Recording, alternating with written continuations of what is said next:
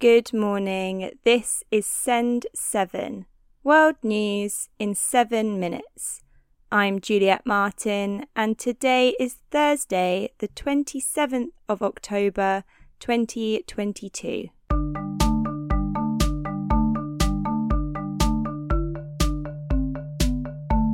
Starting in Africa today, Uganda's Health Minister Jane Ruth Aceng has said that there have been 109 confirmed Ebola cases and 30 deaths since the outbreak was declared on the 20th of September. The government has set up 5 treatment centres and will set up one more. There is no known vaccine for this strain of Ebola, known as the Sudan strain.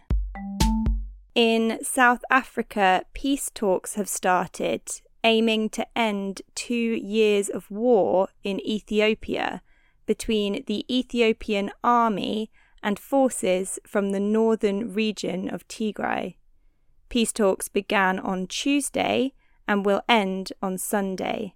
The war has killed thousands of people and displaced millions of people. The talks will be mediated by the African Union. Europe. The United Nations aid chief Martin Griffiths has said that he is relatively optimistic that the deal to resume Ukraine's Black Sea exports will be extended beyond November. The deal originally allowed Ukraine to restart grain and fertilizer exports from the 22nd of July after they were disrupted by Russia's invasion in February. Griffiths discussed the deal with Russian officials in Moscow earlier this month. The deal also aims to help Russian exports of grain and fertilizer. Russia has said that it will continue to state that it believes Ukraine planned to use a so-called dirty bomb with radioactive contaminants. Kyiv has rejected this allegation. NATO Secretary-General Jens Stoltenberg has said that the claim is transparently false. Russia now falsely claims Ukraine is preparing to use a radiological dirty bomb on its own territory. NATO allies reject this transparently false allegation. Russia often accuses others for what they intend to do themselves. Also in Russia, car manufacturer Mercedes-Benz has said that it will withdraw from the market and sell its shares to a local investor. Earlier this month, Nissan also withdrew from Russia.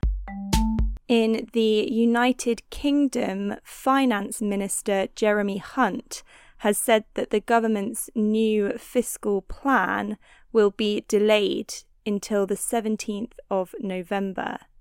The plan will aim to restore the United Kingdom's economic stability. Our number one priority is economic stability and restoring confidence that the United Kingdom is a country that pays its way. And for that reason, the medium-term fiscal plan is extremely important, and I want to confirm that it will demonstrate debt falling over the medium term, which is very important for people to understand. The Americas. The United States State Department has authorized non-emergency government employees and their families to leave Nigeria because of the risk of terrorist attacks. The United States and the United Kingdom have warned about a possible terrorist attack in the capital of Nigeria, Abuja. In Haiti, a well-known journalist has survived an apparent assassination attempt. According to the newspaper Le Nouvelliste, Robinson Alphonse was on his way to work when more than 12 bullets were fired at his car. A director at his radio station has said he is in a stable condition. Asia. Australia's inflation rate is the highest it has been in 32 years, according to the Australian Bureau of Statistics. The cost of home building and gas has increased dramatically, and inflation has increased almost 3 times faster than wage growth. The Association of Southeast Asian Nations has said that it is gravely concerned about escalating violence in Myanmar. The association's chair has called for dialogue and an end to fighting. Japanese Prime Minister Fumio Kishida has announced that Japan and Lithuania will upgrade their relationship and begin dialogue on security. Lithuania has been under pressure from China to reverse its decision to allow Taiwan to open a de facto embassy in the capital of Lithuania, Vilnius.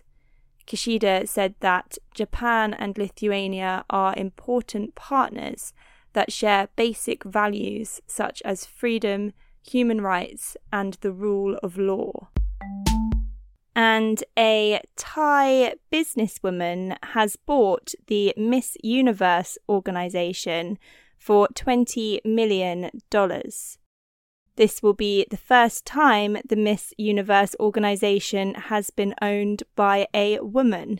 Jakapong Ann Jakrajutatip is the CEO of JKN Global Group and an advocate for transgender rights.